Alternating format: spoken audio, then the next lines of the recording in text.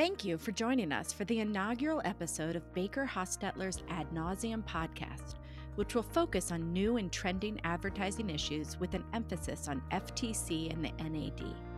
I'm Amy Kottman, and we're joined by two partners from Baker Hostetler's advertising, marketing, and digital media team, Amy Mudge and Daniel Kaufman. Amy chairs Baker's advertising team and is well known for her NAD work, and Daniel joined Baker after a long career at the FTC, where he both was acting director and deputy director of the Bureau of Consumer Protection. On today's edition of Ad Nauseam, Amy and Daniel will discuss two topics: a recent FTC case involving Google and iHeartRadio, and a recent NAD decision involving Cash App. Both of these cases focus on testimonials and endorsements, which they will cover from both an FTC perspective and an NAD perspective. With that, welcome to Ad Nauseam, and let's turn it over to Amy and Daniel. Thank you so much. Daniel, we're here. We've arrived. It's our first podcast. We can't wait. Very exciting to be here for our first Ad Nauseam podcast. I'm totally jazzed here. Daniel and I have wanted to do this for a year, and we're finally here. We cannot wait. And it's very exciting now that we're in the podcast world, which I know is not new to everybody, but it's new to us, that I think it's a little weird, but kind of fun that we're going to go retro to start off and talk about radio and DJs. So Daniel, tell us what's been happening at the FTC on the radio front. So there's a real interesting case the FTC brought at the end of last year that, went a little bit below the radar. And I wanted to talk about it a little bit just because I think it's a really interesting case. It's a case involving both Google and iHeartMedia. So Google was launching their Pixel 4 smartphone. This was like 4 years ago. And their goal of their campaign was to have on-air radio personalities record ads talking about and endorsing the phone product. And they did that. They teamed up with iHeartMedia, paid them a few $1 million, and the ads were done by radio personalities. And they were presented as firsthand experiences that people were having with the phones. So some of the statements that the on-air personalities were saying: "It's my favorite phone camera out there. I've been taking studio-like photos of everything. My son's football game, a meteor shower." So these were not just generic statements about what the product can do. They were firsthand endorsements. Unfortunately, endorsements require lots of things, but one of the most important and basic is firsthand experience with the product. So if you're endorsing a product and have not used it, that is going to be a violation of the FTC Act. And that is precisely what happened here. The FTC, as well as about half a dozen states, went after both Google and iHeartMedia because the radio personalities had not actually used the phones, and because of how they were presenting their statements as I statements. This was a Section 5 violation, according to the FTC. So a really interesting case, and it just reminds you a little bit about the fundamentals of what is an endorsement. And once you're in that universe of you're making an endorsement, you have to actually have used the product. DJs have been giving those forever and a day. I mean, there's the radio breaks where you actually have ads, but then there's the breaks in the music where the DJ always talks in the first person. Why was this a testimonial and endorsement instead of a clear and known advertising break? So it was a clear advertising break. That definitely is not an issue. But it's just how it was conveyed. Rather than saying, "Hey, try this new phone, really good for nighttime pictures," they were saying, "I have used this for nighttime pictures. I have done these things with the phone." And the other interesting thing about this case, and it's detailed in the complaint, is there were individuals at iHeartMedia that were raising this issue. How can we be sort of talking about the benefits of this product and what it does without actually using the product? So from a law enforcement perspective, if you're the prosecutor, those are great documents to find, and the FTC details them in the complaint because the issue was raised. And rather than making sure that the personalities had the phone and actually had that experience, that was sort of brushed aside. So, again, all allegedly, according to the FTC, but it's that personal usage and the description and the I statements. And look, it may be happening more frequently on radio shows than we remember. I actually don't listen to the radio that much anymore. But those I statements, yeah, I know. Okay, did you used to? Do you have an old favorite DJ? I was a disc jockey in college. Thank you, Amy. I actually, in So my you're college, your own favorite DJ. What? Tell me I was my more. favorite DJ. No, I started doing the graveyard shift 2 to 6 in the morning when I was a freshman in college. So eventually got to do the radio show. It was a lot of fun. But, that wasn't my career. But I should mention the other thing about this case. The FTC, lots of issues about the FTC's ability to get money. They joined up with 6 or 7 states to bring this case. So $9.4 million goes to the states, and the FTC focuses on the injunction here. So in addition to being an interesting case, it's also an important issue to flag sort of the new FTC and what they're doing to deal with the AMG case and their general inability to get money in federal court, except for different situations that we can talk about at another podcast, because that's a whole nother story. All right, I got to ask one more question. So my favorite DJ you didn't ask is Casey Kasem. I loved him. My childhood, my teenage years, I lived for the countdown. I know that's not a thing anymore, but I do still love it. But Well, on the and money, Casey was the voice of, was he Shaggy? He was Shaggy. Shaggy, I believe he was Shaggy. I didn't know that. Ruh-roh. Oh, excellent. All right, let's go back to money. $9.8 million for what? There's no way you'd be able to connect hearing a DJ say, I took these great pictures to somebody buying a phone. Can you? Is this redress or these penalties? So these are penalties that go to the states.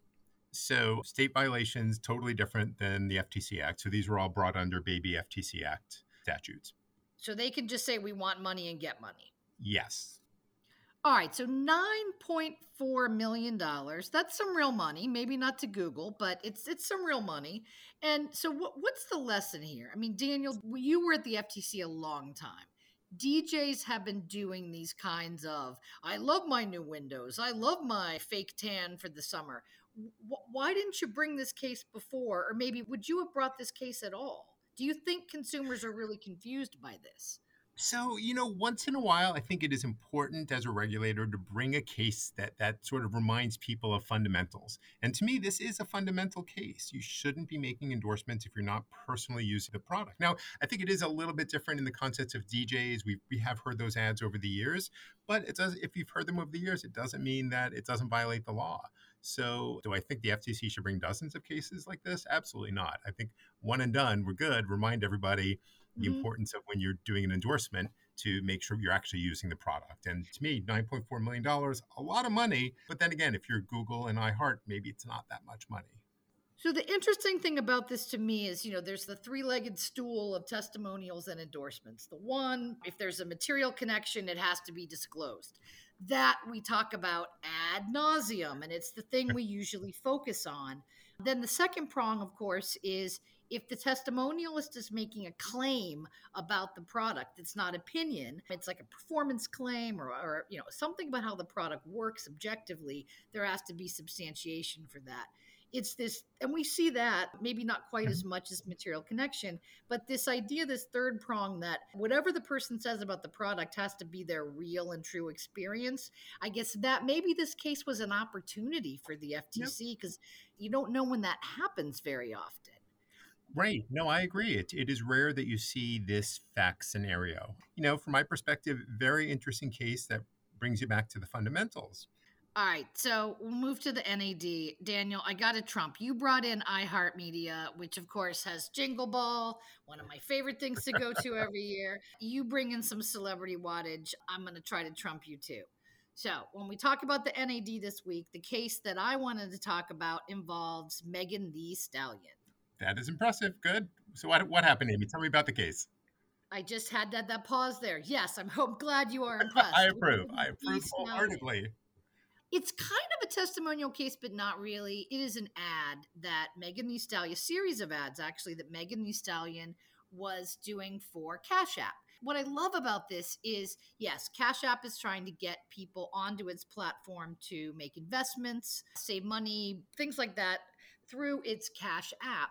But it kind of did this series of almost public service announcements, although they were ads with Megan Thee Stallion, talking to a younger audience about how to save money, things that they can do to put money away to make more financially sound choices.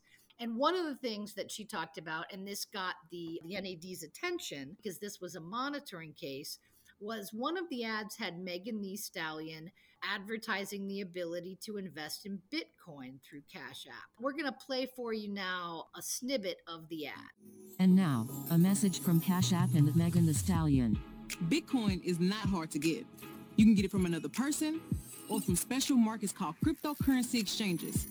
You can also easily buy it on Cash App, starting with as low as $1 worth. Bitcoin is an investment, so the price can go up and down by the hour. But with my knowledge and your hustle, you'll have your own empire in no time. I'll see you at the top. So I'm really sorry that you can't see Megan Thee Stallion in all her glory, but I think you did get to hear the issues that the NAD had by promising that you'll have your own empire in no time. And what NAD thought that this part of the ad said is you can invest just a little bit, you can invest just $1, and you can make money very easily. And it's really simple. And NAD recommended that Cash App discontinue this ad or modify it in some way to make the risks of investing clearer. Well, Amy, I was wondering, Megan Thee Stallion, she's loaded, but what is does she bring any expertise to this in terms of investments? I mean, what is her role from your perspective in this ad? So I wish that the NAD briefs were publicly available because I would have loved to have read what the Cash App lawyer said in the decision. NAD did support some of the arguments that the Cash App lawyer said, including to say, come on, this ad is a puff. And specifically, they said, nobody is going to think that Megan Thee Stallion is akin to Warren Buffett and is full of wise investing and financial tips. But rather, the average consumers would understand that this was campy, and it wasn't any kind of a takeaway message or guarantee of accumulating enormous amounts of wealth with little effort. No, it was supposed to be cheeky. It was supposed to take a lead on Megan Thee Stallion being an empress, and it was fun. It was puffy. Puffy. So they raised the puffery defense. So kind of interesting to do that in the context of an investment case. I mean, fundamentally, it's an investment case, and puffery not likely to succeed in that context, I would imagine. So I think you hit the nail on the head. One of the things that it troubled me a little bit about this case, because we talk a lot about disclosures and disclaimers. And if you're going to make a claim that needs to be modified or clarified, how do you do that? And of course, we always talk about put a disclaimer in the audio and in video if it's a video ad, not just in one. And don't make it just blah, blah, blah disclaimer text, but weave in the clarifying information into the claim itself. I actually thought Cash App did a really good job in doing this. I mean, they clearly said as part of the ad, Bitcoin is an investment and the price can go up or down by the hour. To me, that's pretty clearly saying to folks, there's no guarantee here. They also had a written disclosure.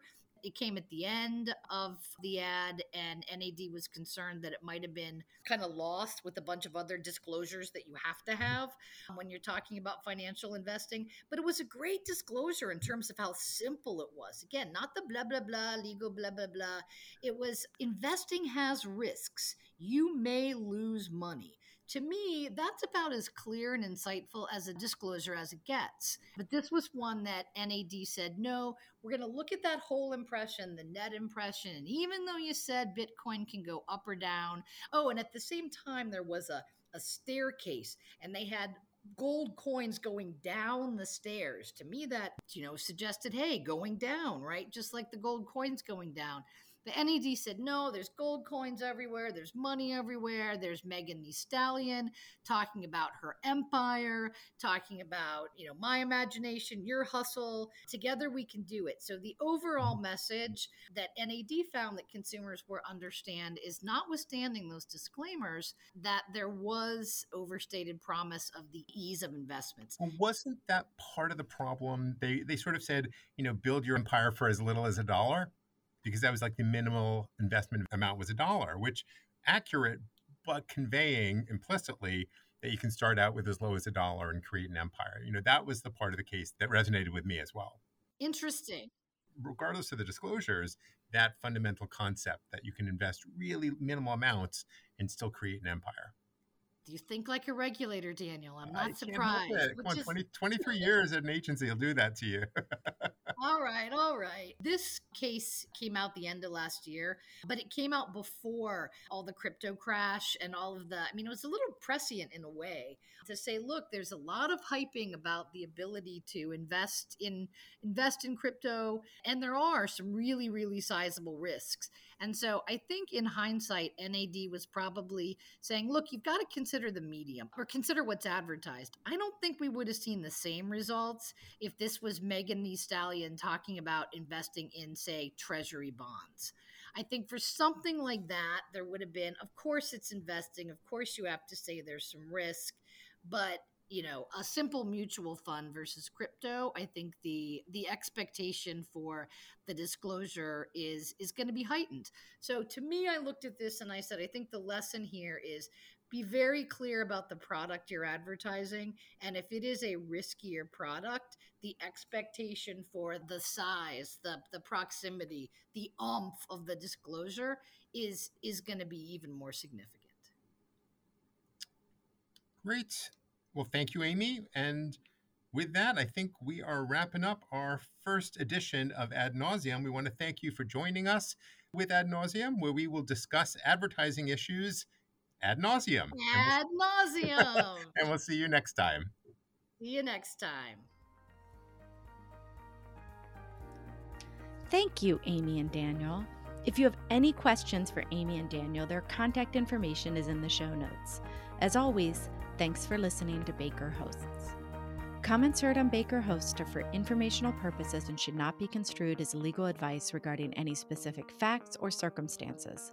Listeners should not act upon the information provided on Baker Hosts without first consulting with a lawyer directly. The opinions expressed on Baker Hosts are those of participants appearing on the program and do not necessarily reflect those of the firm. For more information about our practices and experience, please visit bakerlaw.com.